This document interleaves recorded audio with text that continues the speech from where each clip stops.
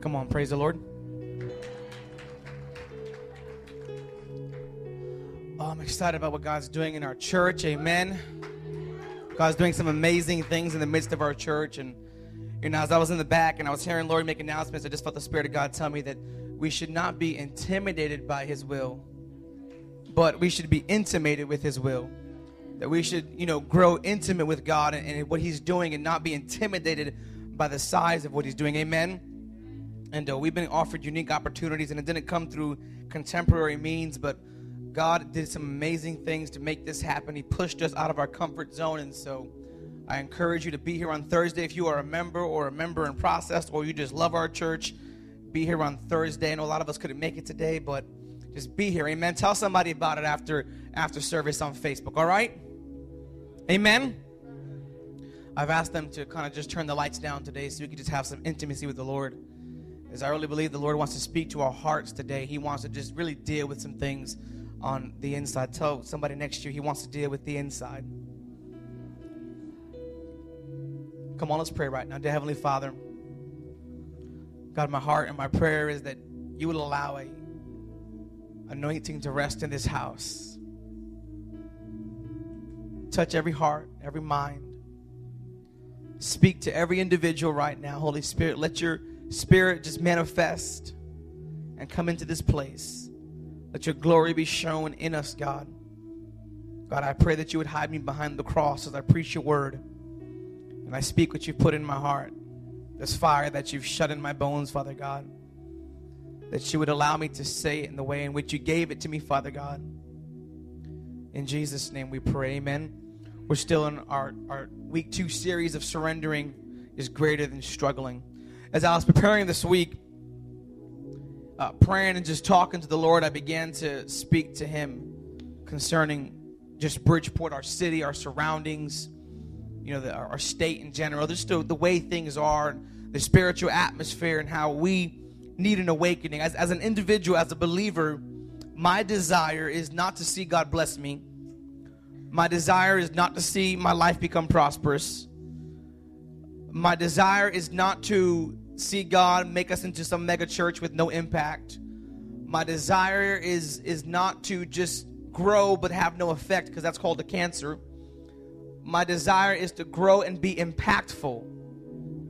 My desire is to see God move. My desire is to see lives changed. My desire is to see people converted. My desire is to see the lost won, not the churches transferred. My desire is to see God move in a mighty and powerful way. My desire is to see that God desires to bring a great spiritual awakening throughout our area of New England. Amen. Now, I realize that it's not my desire, but it's God's desire that He placed in me, into the fabric of my life. He weaved that into my character when I was in my mother's womb. He weaved inside of me the necessity to see God move, and until I see God move, I have not lived. In Scripture, we read of a man named David. He was the king of Israel. David, this boy, was anointed king at a very young age. And David is the one who killed the giant Goliath. And David is the man who grew to be a great warrior. And David is the one who wrote a great deal of the Psalms. And David was a great king, the greatest king Israel ever knew. And the New Testament describes David as a man after God's heart. He's a man after God's heart. I want to be a man after God's heart. I have this desire. David desired to build a temple before the Lord. David desired to do great things for God, but yet because of the things that David did in his life, he could not do great things for God. David at one point wanted to build a temple before the Lord, and God said, no, you've got too much blood on your hands. And I'm going to have your son Solomon build it. God was not talking about blood from warfare. He was talking about a story with Bathsheba and her husband Uzziah. In the book of Psalms, Samuel chapter 11,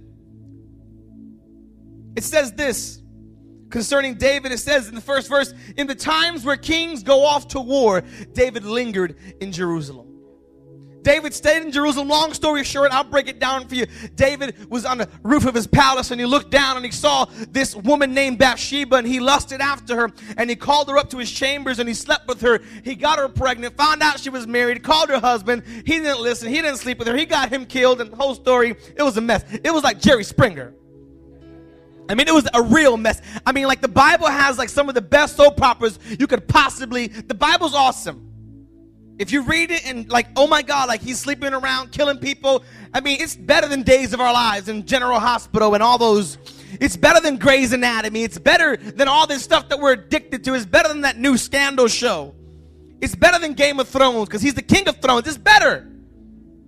If we would spend as much time in the Word as we spend on other things, but that's even besides the point. David was caught red-handed. God sent a prophet named Nathan. The Bible calls him an eagle-eyed prophet. He sent Nathan out, and Nathan walked up to David, and he said, David, what would you do if a man had a whole flock of lambs, and he had a visitor come to his house? And instead of taking one of his lambs and sacrificing it, he took the poor man's lamb, his only lamb, and he took it, and he killed it and fed it to that man. And David said, I would kill that man. And Nathan said, you are that man, because you killed Uzziah. And so we read this prayer, what I really want to get to, Psalms 51.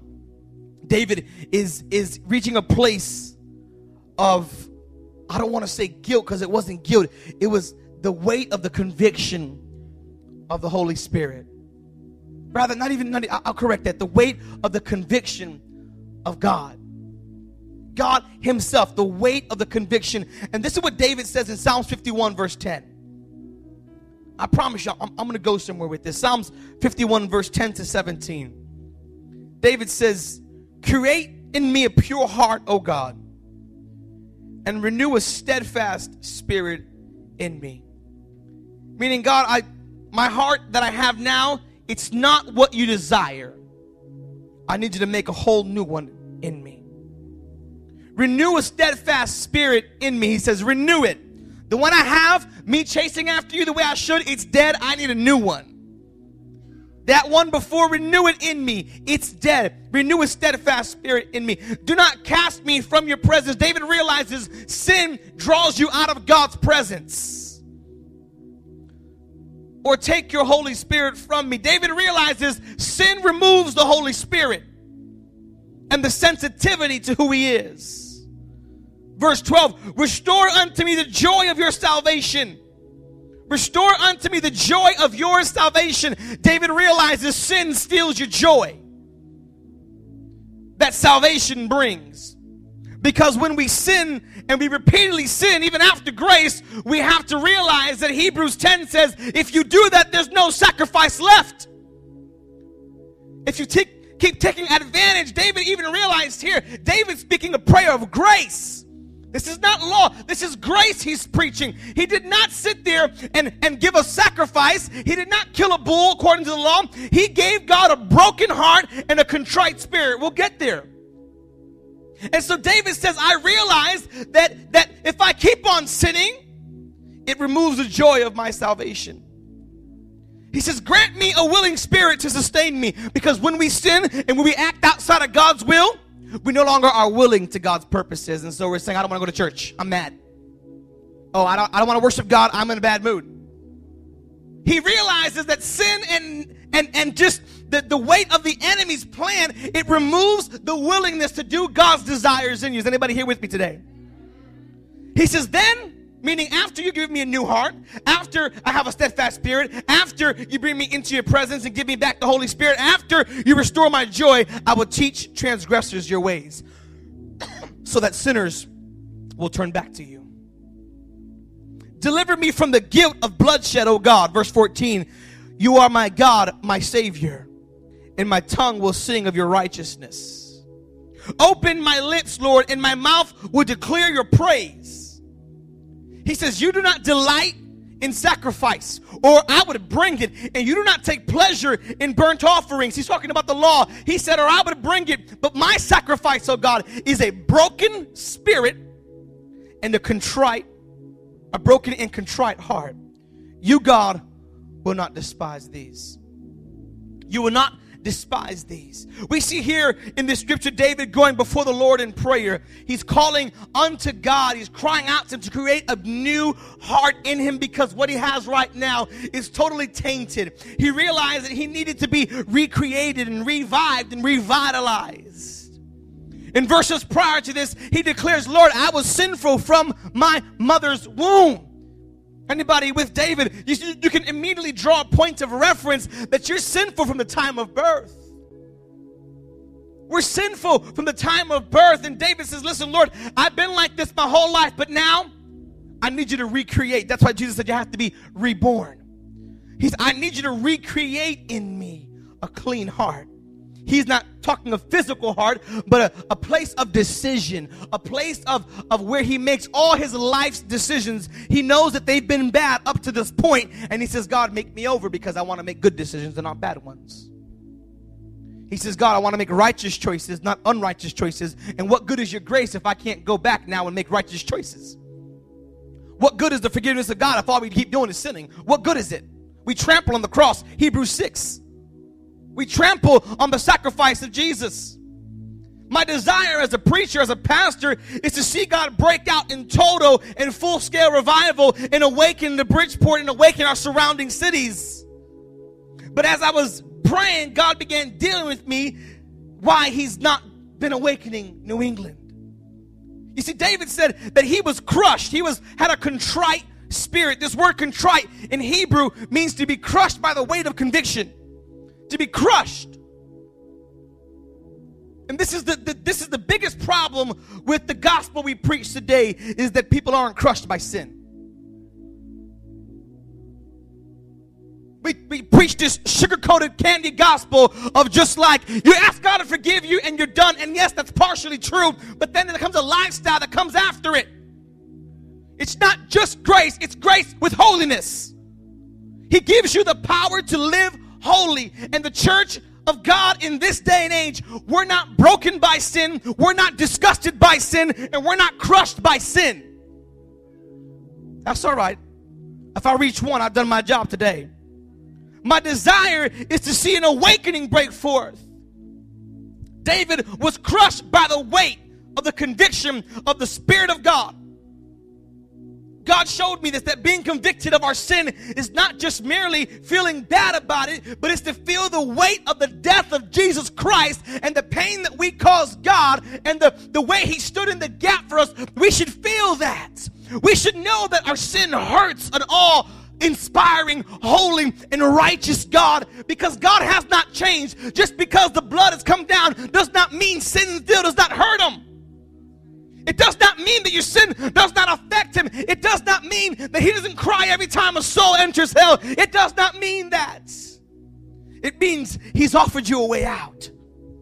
I began to feel the Lord even as I was studying I was in my bedroom because I've been having a lot of back pain, and I was in my bed, and I was just sitting there, and the Spirit of God began dealing with me, and I began to weep in his presence, and I literally began to feel the pressure and the pressure of the weight of what Jesus suffered, and I was beginning to feel how God was just so broken up even by the things in my life. We've struggled with surrendering to feeling broken by God, and we've pawned it off as saying, well, I don't want to remain in guilt. It's not about remaining in guilt. It's about living, knowing that someone died in your place, but you live as if you did nothing and nobody paid a price. We live as if nothing matters except that we can ask God to forgive us every day, and that's fine. That's not the gospel of Jesus Christ. For if it was, then after you're saved, you're always saved, and that's that. Once saved, always saved. Hey, I would love that, but it's not so. If it were so, the Apostle Paul would not have put in Hebrews chapter 10 that we should not neglect the gathering, and that we should not walk away from God's grace, and that we should not insult the Spirit of grace. He wouldn't have said that. They wouldn't have given us righteous tips for living. They wouldn't have given us the fruit of the Spirit. They wouldn't have given us none of this, none of it, if it was once saved, always saved. That's a very appealing gospel. That's a very itchy ear. Once saved, always saved. Oh, I gave God my life, and now I just have to struggle through life. That is not true. Because the Bible says he's given you everything to live a holy, godly life. God began to deal with me. He began to really deal with me. David said, my sacrifice, O Lord, is a broken spirit, a broken and contrite heart. He says, God began to deal with me, declaring the church refrains from sin primarily not because we hate it, but because we know it's wrong. This is the equivalent of marrying one woman while being in love with another, but refusing to be with her because she has AIDS. And so we don't hate the sin, we just don't do it. I'm guilty of this. We don't hate sin, we just don't do it because we know it's wrong. But we look upon it like fondly, like, I wish I could. You're lucky. That's why we say stuff like, you're lucky I'm saved. Because in me, there's something that wants to cuss you out. And in me, there's something that wants to do this. And I want to smoke. And I want to get high. And I want to go out clubbing. And I want to sleep around. And I want to have premarital sex. And I want to. But I'm saved.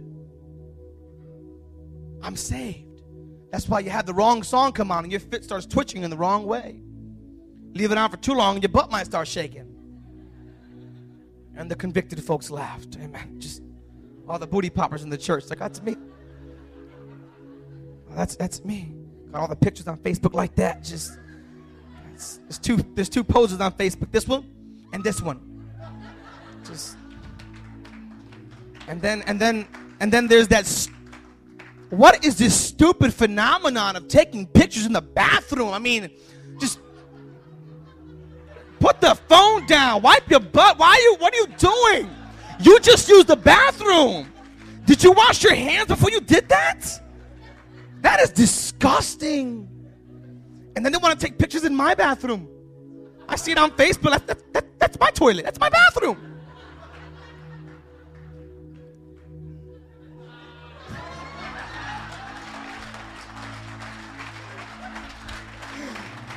No names.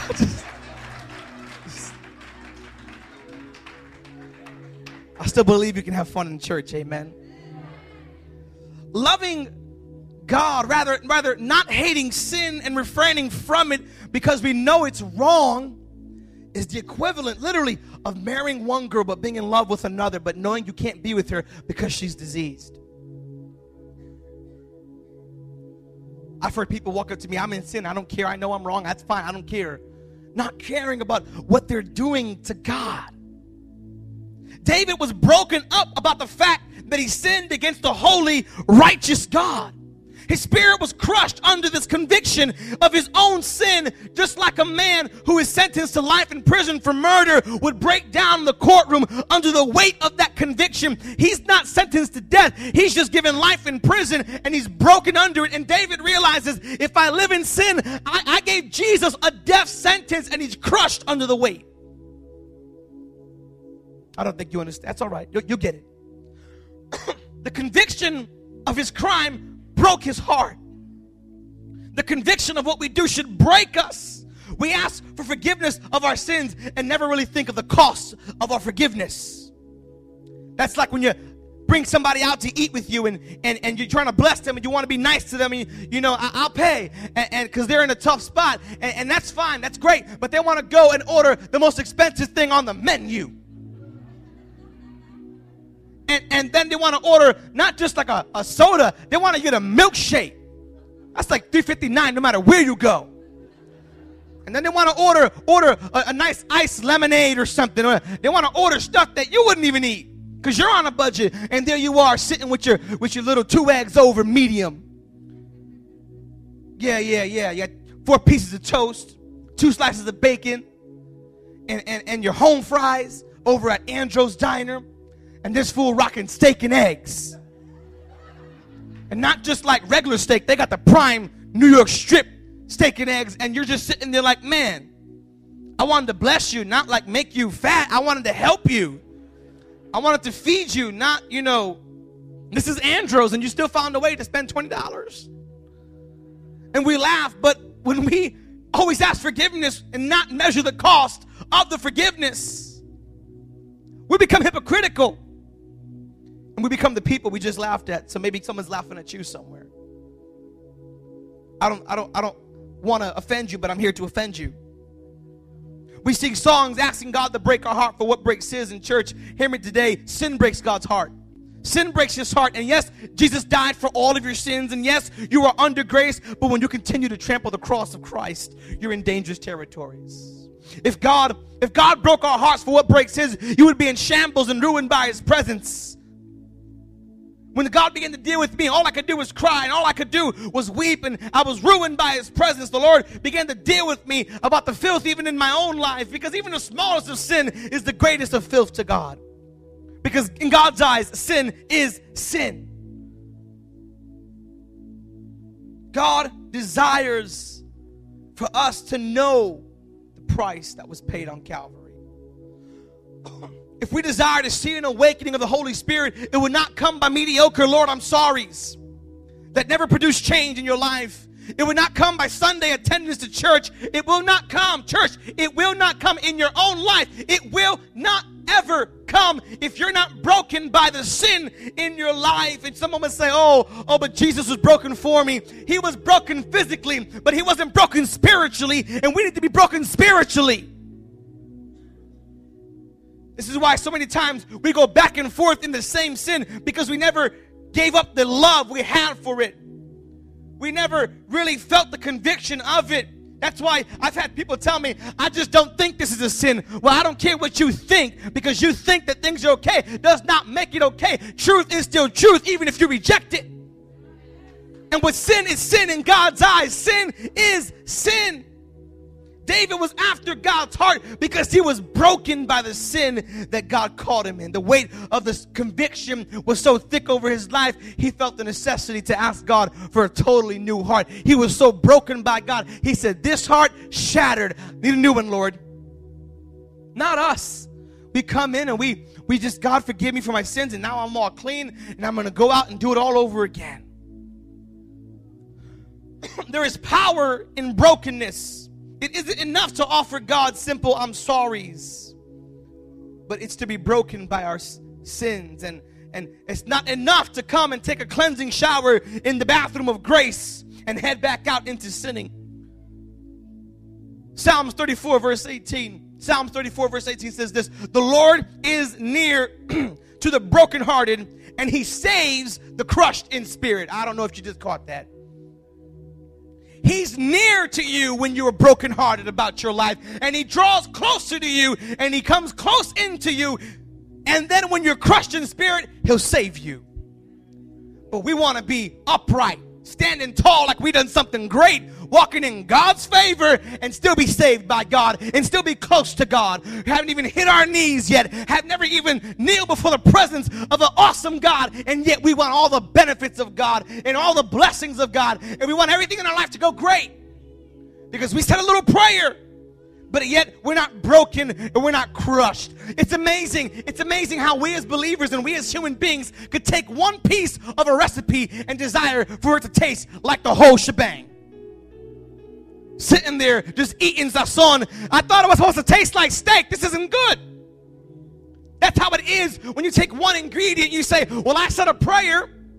Why do I still have all these problems in my life? Why do I still have all these issues? Because your prayer does not match up with your life. And then your prayer and your life don't match up with God's will. And then your heart doesn't match up with your prayer. It was just moving your lips. It doesn't match up with your life, your mouth, or God's will.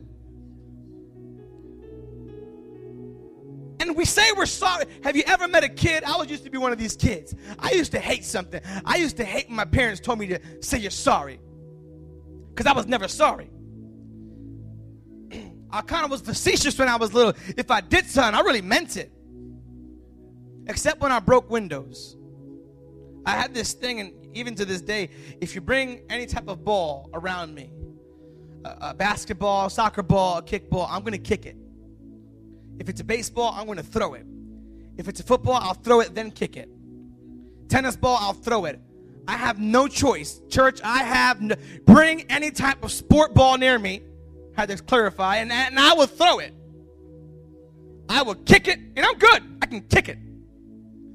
Always, when I was a kid, I broke all the windows I could think of. They wouldn't let me play with it anymore. My poor Aunt Annie, I broke her back window 3 times.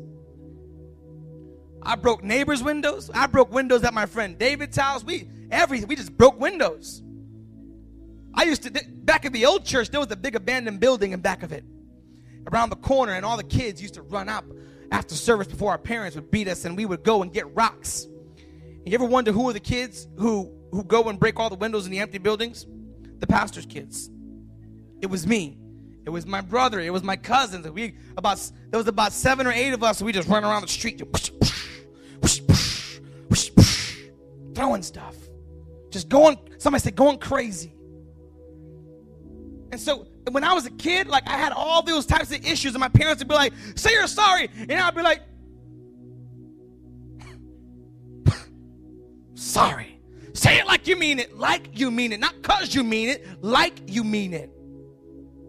I think that's horrible, because when we become adults, we say sorry to God like we mean it. We condition ourselves not to be sincere in the moment of apology, thinking that beating a kid down or making him be sincere, that ain't going to make him be sincere. It's going to get him more upset. I'm so sorry. I'm not telling you how to parent. Do what you got to do, whatever you want to do, but I'm telling you from a perspective of a kid that used to get beat. And that turned out great. There was times that I deserved it, but during a time of say you're sorry, no. Why? Because it was never sincere from my heart. And we condition ourselves as adults to say we're sorry to God, but not really mean it. Do you know how you know you don't mean it? If a man cheats on his wife and he says, I'm sorry, and does it again, was he sorry? No. But if you go out and say you're sorry to God and sin again, but you meant it. But the guy who cheated on his wife, he didn't mean it. But because it's you meant it. Even though you cheated on God. That's having a double standard. The church is full of that. 1 minute, we're in God's presence. Next minute, we're acting reckless. The broken-hearted attracts the presence of God. The presence of God is attracted to the brokenness of man. The presence of God saves the spirit of the man who's crushed and understands what he did on that cross. Do you hate sin, church, or do you hate where it will take you? Big difference. Big difference. Isaiah 66 verse 2. Isaiah writes this. All these things my hands has made. God speaking. So all these things came to be, declares the Lord. But this is to whom I will look. Now God says everything in creation, I've made it. Everything, I've done it. But now let me tell you, now that I made all this stuff that I could look at, let me tell you what I will look at. He who is humble and, somebody say contrite, in spirit, and he trembles at my word. Meaning he's crushed in spirit. The one I will look to, God says, is the one who is crushed in his spirit. The one who is crushed is the one I will save. God makes it clear, I will look upon the contrite, the one who trembles at my word, the one who does not mock grace but trembles at my word. God will not be mocked. If you desire to see God move in your life, really, then be broken before his presence. If you desire God to revive you of your life, then be broken in his presence. We cannot trample grace, Hebrews 10 verse 26. If we deliberately keep on sinning after we've received the knowledge of truth, there's no sacrifice for sin that is left, but only a fearful expectation of judgment and raging fire that will consume the enemies of God. Listen to this. Anyone who rejected the law of Moses, he's talking about the old covenant now, they died without mercy on the testimony of 2 or 3 witnesses. How much more severely do you think someone deserves to be punished who tramples on the Son of God? He says, here's the law. If you were punished under the law, you were killed. But now under grace, the covenant of Jesus, the punishment will be more severe if you trample on the sacrifice of Jesus. Church, when we continue living in sin, we put ourselves on the side of God's enemies. When you are okay with sin in your life, you put yourself on the side of God's enemies. We cannot continue to treat grace like a cheap way of being cleansed. And the reason we do this is because the weight and the cost of our sin does not resonate in our hearts. Surrender your heart to God. Surrender your heart. It's not time to struggle in sin, for God is raising a generation of revivalists whose sole desire is to see a supernatural breakout of the Holy Spirit, a full-scale awakening across Connecticut. A sacred kingdom pardon is not what God is trying to give us. Not just a get out of jail free card. He's trying to give you a total awakening. A total awakening if you would just understand what grace cost Jesus. How many people here maybe have a video game system at home, or maybe you play it on your iPhone or on your Android devices? They have all types of games. Depending on the game, you normally have a certain amount of time or maybe a life bar to create or complete each level and ultimately the game.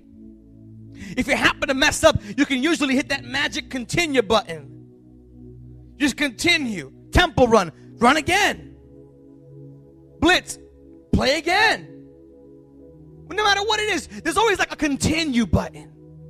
It's never like make you start back from the beginning. Could you imagine if you were playing like Halo 3 or Call of Duty and they made you go all the way back to the beginning? No, they give you checkpoints the whole way through. They help you just like cheat. Maybe you don't remember like the old days. Nowadays, we have this like magic continue button on every game. But remember the days of what's your game over there on North Avenue? The days of Milford Amusement, the arcades, the days of FYE. Remember those days? FYE, like, oh my God, like I want to go to FYE or Chuck E. Cheese. Where you had a certain amount of quarters, and you had a handful of quarters, and just a handful, because we all grew up poor. And so your dad gave you $5 to go to the arcade, and you knew that was 25 games. Because you would get the extra couple free. I don't remember. Okay, just me. All right. Every game cost you something. And once your money ran out, you couldn't play anymore. And so you wanted these quarters to last as long as possible, and you guarded them carefully. You played more carefully. Sometimes, if we're honest, we treat grace like a continue button instead of realizing it's like you're at an arcade and you might run out of money at any moment. God desires for you to understand that every time you hit that magic reset button, it cost him something. It cost him something every single time. Every single time it costs God something. It never stops. It always costs God something. We can show how we cherish God by being broken and contrite before the Lord. Though God's mercy and grace cost us nothing, it cost his son everything. Therefore, we should live in a way that honors this gift. We should guard it even more closely than quarters in the arcade. We should not spend it carelessly, but cherish it. We should not lose our cool and go all out on an argument and not go all out in the Satan's way. And we should not go and just go beating up on our neighbors. And we should not go do it. We should not do this. We should not be gossiping, and we should not be hating the created and loving the Creator. We can't do that. It's against God's will. It's taking advantage of God's grace. Church, if you want revival, if you desire to see miracles, signs, and wonders, and the supernatural breakthrough, real confession of sin is not a 2-minute prayer. It's not. It is not. God desires real holiness. David was caught in adultery, fornication, and murder, and yet because of his brokenness before the Lord, he was restored. Brokenness is the need of the church. We need to serve. We need to sever rather the love we have for sin. The love we had that cost Jesus everything. We said it in week 1. Some people in this place are in love with things that God is ready to destroy. We need to see how our sins cost Jesus everything. We need to ask God that his conviction overwhelms us. As believers, we get trapped in sin mostly because we truly are not broken over it. We don't care how it makes God feel.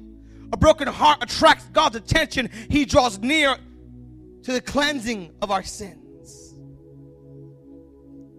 God desires to have a revival of the contrite. Listen to what God says he will do for the contrite. Listen. Isaiah 57:15. The Lord led me to this scripture on Thursday night. For thus says the one who is high and he is lifted up, who inhabits eternity, the one who inhabits eternity, whose name is holy. He says, I dwell in the holy place, and also with him who is of a contrite and lowly spirit. Not only do I dwell in the holy place, but I also dwell in the lowly place with those who are broken about their sin. I don't just dwell in eternity, I dwell in the moment with you when you are convicted of your sins. Okay, I was waiting for that one amen. Thank you so much. And also with him who is of contrite and lowly spirit, to revive the spirit of the lowly and to revive the heart of the contrite. You want revival? Break your heart before God. You want revival in your life? Break your spirit before God. Become contrite. Become overwhelmed by the weight of your filthy sin. He says it right there.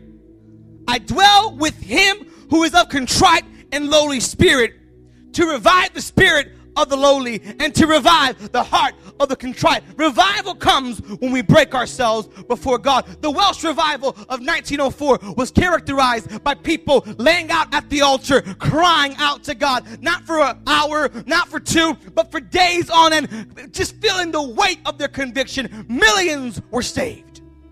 Azusa Street revival broke out when there became an evidence, a unique evidence of our sinfulness in light of a holy God. It was not about guilt or remorse. It was about conviction. And people were laid out, but nowadays you want to hit it and quit it at church. You want a real quick drive-through experience with God, and you want to say a 2-minute prayer and gain eternal life, but never feel the weight of conviction. The Great Awakening of Jonathan Edwards right here in New England in the early 1800s was characterized by deep, profound confessions of sin and convictions, and thousands would fall to their knees and thousands would give their lives to God after feeling the conviction of the Holy Spirit. As far back as you can look, realize that when Peter preached and he declared in Acts, the Bible says in Acts 2:37, the people were cut to the heart, meaning their heart was broken. They were cut to the heart when Peter preached, and when they were broken in their heart, God began to revive them. Okay, I'm just waiting for one amen per, so if you can help me out there, that's good. I got one. They were cut to the heart. Their hearts were pierced and broken upon realization of their sin and of the holiness of God and how they killed the Messiah. We read of a town called Nineveh, where the prophet Jonah was sent, and we know the story of Jonah. He didn't want to go, got ate by a big fish. The fish threw him up on the shore right by Nineveh. How coincidental. He goes in there and preaches, God's going to kill all of you. And they all get convicted of their sin, and the Bible says they fasted and prayed and cried out to God and repented for days. The Greek word repent means to change your way about life, change your thinking about life. The Hebrew word for repent means to return back to God's grace. I think some of us need to return back to God's grace. The greatest revivals and awakenings that happened across the world were all initiated because of the confession of sins, totally brought in the presence of God, and in a unique and huge way, God showed up. Because they were broken in their hearts, contrite. In order to really see God move, they broke their hearts before God. This is not the only thing we have to do, but church, this is the first thing we have to do. To start dealing with any type of revival or awakening, you have to break your heart before God. And maybe you're sitting here and you don't see the necessity to break your heart before God. Then live a mediocre life and do it. Be my guest. Live for nothing. Never see God move. Never see God move, and never see the Bible come alive. Never realize what Jesus said, that we would do greater things than he did. But some of us don't want to do greater things because greater things come with a greater cost. And if it cost Jesus his life, what more could it cost us? It might cost you your life and your death. I wish you would understand that God is so tired of lukewarm, like sissy Christians who come to church to get blessed and not to be a blessing. I wish you would understand that God is not concerned with just saving you to save your life. He's concerned with saving you to save the destiny he placed in your life. God is not coming to get you so that he can save you and give you a nice life and bless your little kid in you. He's trying to bless your entire family and your neighborhood through you, but you want to live this mediocre, safe, candy-coated Christian life that offers nothing. That's why folks can be saved their entire life and still have a nasty attitude, never change, have anger problems, and hate everybody around them. Still dealing with the same sin we've always dealt with, still dealing with the same things. You have a mixed message about God. And please, I stand here before you on behalf of all the pastors who came before you and got it all wrong. Break your heart before God. Break your heart before God. Repent of your sins. Turn away from them. God desires to do something amazing. God desires to turn Bridgeport upside down, inside out, but it does not come by Christians who can't even change the inside. God can't change Bridgeport with Christians who can't change. Because God can't lead you to do something you haven't done yourself. In 2 weeks, we're going to occupy the Bassick High School auditorium with a 700-seat capacity. Enough room for 900 people total. We can bring in seats, put them on stage, whatever we got to do.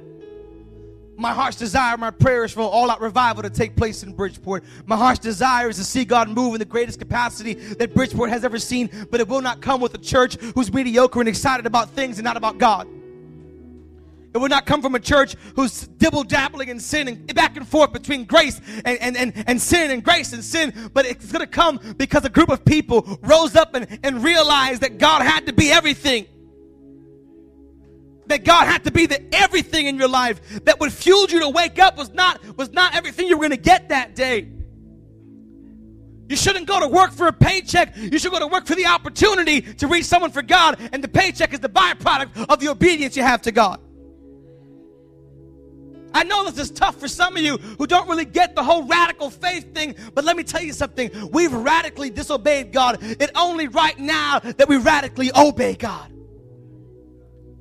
It's amazing how when you're in the world, you will go all out. But when you're in the Lord, you just want to stick the foot and that's it, and I'm back out. I was so powerful, my whole leg. I felt the Lord. I started shaking my leg, and that was the Holy Ghost.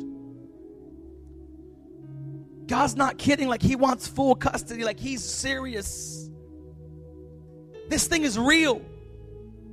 That 66-book Bible is real. Those miracles are not fake. But what happens now is the church has forgotten all across America how to reach the heart of God. And he says right there, I will revive the broken and the contrite. Well, Pastor, I'm not dead. I have great faith in God. But you still have sin. And Jesus said, anyone who tries to keep his life will lose his life. But if you lose your life, you'll gain your life. I never understood that until a couple of years ago. God revealed to me that when you lose your life, you die to yourself and God revives you. And you have a personal revival in your life. A fresh breath of the wind of God. The fresh breath of the wind of God. 1973, Liberty University. Thomas Road Baptist Church in Lynchburg, Virginia. About 10:30 at night, the prayer service was over. People were milling about. They were just walking around, and one student from the college, he walks up to the altar. Mind you, the mics are off, the pulpit lights are off, sanctuary lights are off. When he walks up to that pulpit, he drops to his knees, and he begins to cry out to God for forgiveness of his sins. He begins to cry out to God. Didn't care if anyone saw him. There's about 10 people in the church at this time. He did not care who saw him, who heard what he was saying. He did not care who was around him. He sat there. He got on his knees. He cried out to God with everything in him, tears streaming down his face. Next thing you know, another person walks up to the altar, and they start crying out to God. They cry out to God and say, God, I'm so sinful. God, I'm so dirty. I'm so filthy. I took advantage of you. God, I love you so much. And they began to repent. 10 minutes, 20 minutes, 30 minutes. Next person gets up and they go start singing a song. And then a person who had to play the piano, now just about 12 o'clock at night, they go and play the piano. The rest of the people there, they get down on their knees because they begin to feel the presence of God in the place. Just past midnight, someone calls the pastor, say, Pastor, get back to the church. Revival is breaking out right now. Deacons came back. Pastors came back. They started calling the members of the church and the student body of the college, and folks started coming in by the hundreds. And next thing you know, they're there on Thursday all day, Saturday, all the way to Saturday. They're there all day. They did not leave. They cried out to God and prayed, and people didn't go to work. They weren't worried about earthly things when their eternity of their spiritual was in jeopardy. They cried out to God, and they were there for days on end. Total revival was breaking out. Conviction of sins was just everywhere. People would walk into place and collapse under the presence of God. Have you ever walked into a place and knew you were underdressed? I said, man, if I wish I had known, I would have wore a suit. I have on jeans and flip-flops, and that's how it is when you walk into the presence of God. You realize your filthiness and your inadequacy to Him. Not because He wants to place guilt on you, but He wants to have you realize who He is. Because if you never sense the holiness of God, you never realize how great He is and how horrible we are. And then you have a mixed idea that you're just as good as God, and you're not. You're nowhere near it. Not even on your best day. Revival had hit the church. It wasn't about wearing a suit. It wasn't about coming in neckties. People were there in their pajamas for hours on end, crying out to God, feeling guilty about what they had done and how they lived their life. Classes were canceled. The school shut down. Normal activities were no more. People weren't eating. They weren't drinking. They were crying out to God, falling asleep in the pews if they got too tired to fight off the drowsiness. No one left the sanctuary after they came in, because when they left the building, they were leaving an almost tangible presence of God. They did not want to miss anything God was doing. I'm talking church, real revival had broken out. The intensity of the experience came in waves. There were times that were louder. There were times that were quiet. People were publicly confessing their sins. And then you would have moments of quiet and weeping. Early Saturday morning, one student rose up to confess his sins. But he seemed to be bragging more than confessing about what he had done and when he had sinned. And immediately the Spirit of God left the place. There was no brokenness in him. It was just more, I used to do this. I used to do that. I can't stand people with testimonies like that. I want to spend 20 minutes about how the devil had you in a grip, and in 2 seconds, and God saved me. How about the goodness of God? The greatness of God? And this young man stood up and he ruined the entire thing. Literally, everyone stood up and walked out because they realized at that moment the presence of God departed. Because this man stood up and ruined a 4-day revival because he was not broken in his spirit. That's so many times how we approach God. Oh, God, I know this is wrong, so I guess I have to say sorry about it. I did this, I did that, I did this, I did that. I'm really sorry, Lord. Please forgive me. And in the back of your mind, worried about what you're going to eat after church. Some of you sitting here maybe watching your clocks. Some of us sitting here wondering what's going to happen later on in our day. Missing the greatest moments of our life because we're too focused on things that don't matter. Not realizing the time of our visitation is now. For 1 John 1:9 says, if we confess our sins, He is faithful and just to forgive us our sins and cleanse us from all unrighteousness. If we confess our sins. We've gotten so far from confessing our sins as Christians, we've gotten more into this whole thing of just saying, God, forgive me. Instead of saying, God, I'm dealing with issues. I'm dealing with issues of addictions. I'm dealing with issues of sexual immorality. God, I'm dealing with all types of issues in my life. Men dealing with masturbation issues. Men dealing with pornography issues. Women dealing with issues of their past. Dealing with all types of gossip and jealousy and envy in your heart. All types of issues and hatred towards people. And we don't ever really ask God if we don't do that. We just say, God, just on the surface, take care of me. We don't confess our sins in reality. We don't say what's wrong. He didn't say, ask me to forgive you. Not once in the Bible did He say, ask me to forgive you. He says, confess your sins. He never even says, plead the blood of Jesus over your life. That's not in the Bible. It's not. But we've been taught this gospel that we could just say, I plead the blood of my life, and bam.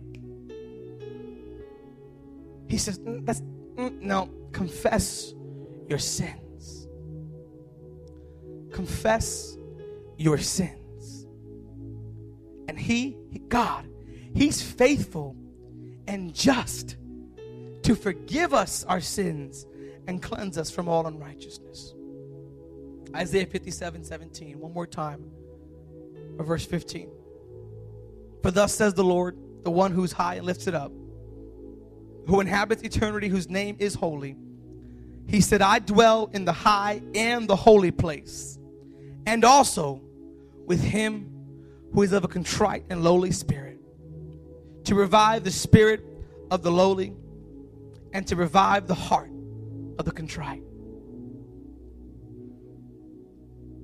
I came to tell someone today that your life would never be the same when you latch on to the brokenness of heart that David had. We talk about being after God's heart, but you've never confessed a sin in a day in your life. We talk about being after God's heart.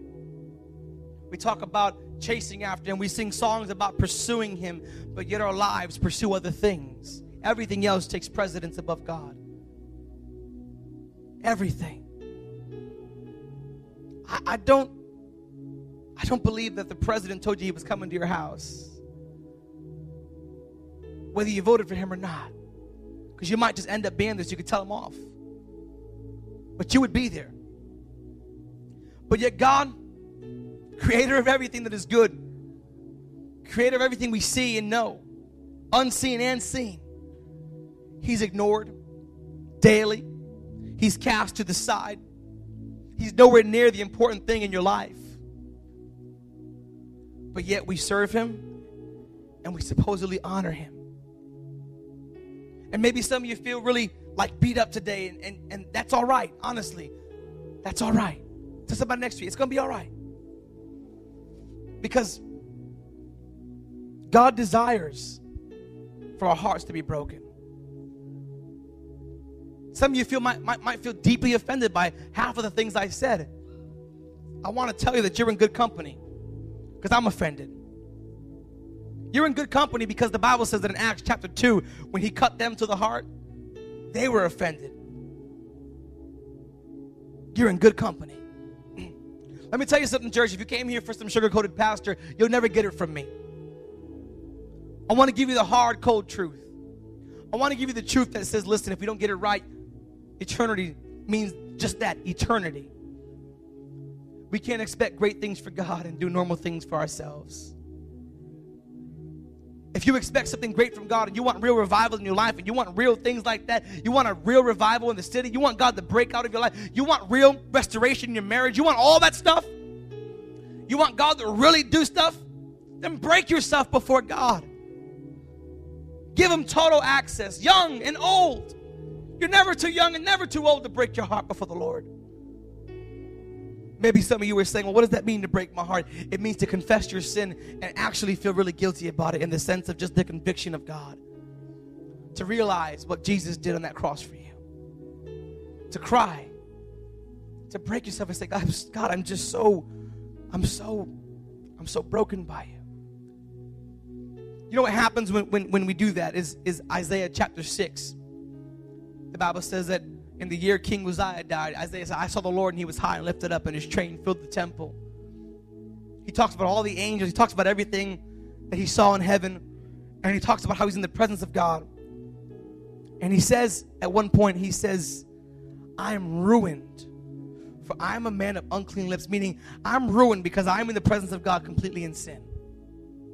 Immediately after he says that, God asks a question to himself. He says, whom shall I send? I don't know if you get that picture. There's probably millions, if not billions, of angels in heaven who have been there for probably like billions and millions of years in that same location, and they're crying out, holy, holy, holy. They're worshiping God. The only newcomer is Isaiah. He's sitting there full of sin. God breaks him, completely ruins him. He says, I am ruined. And then God says, whom shall I send? Could you imagine, like, immediately every angel has looked at him like, you're the only visitor here. He's talking to you. It's like an extremely rhetorical question. God, whom shall I send? In this room of billions, like, whom shall I send? Whom shall I send?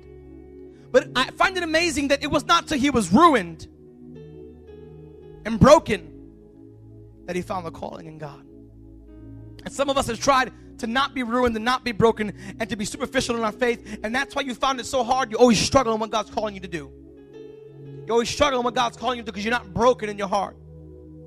Isaiah had to be ruined and broken before he found the purpose and the destiny of God. Is anybody here? You understand what I'm saying to you today? You know, it's about 12:49 right now. I'm going to ask Yoshi to come on up here. I've asked her to sing just a song for us. And while she's singing, I don't want you to stare at her. I don't want you to look at her. As a matter of fact, as of right now, church is over. Like, if you want to leave, I want you to be my guest. If you got somewhere to go, please, honestly, go. You want to grab your kids, God bless you. I really want to thank you for coming today. But I'm just looking for some people to be broken before the Lord. People who are tired of always being caught to and fro and from in their lives. People tired of just struggling. The altar is open for you. I don't care if you're an usher. I don't care what you're doing. Like, the altar is open for you. And I want you to really understand that God desires for us to be. He's near to the brokenhearted. He's near to the contrite in spirit. He revives you. He will awaken something new in you.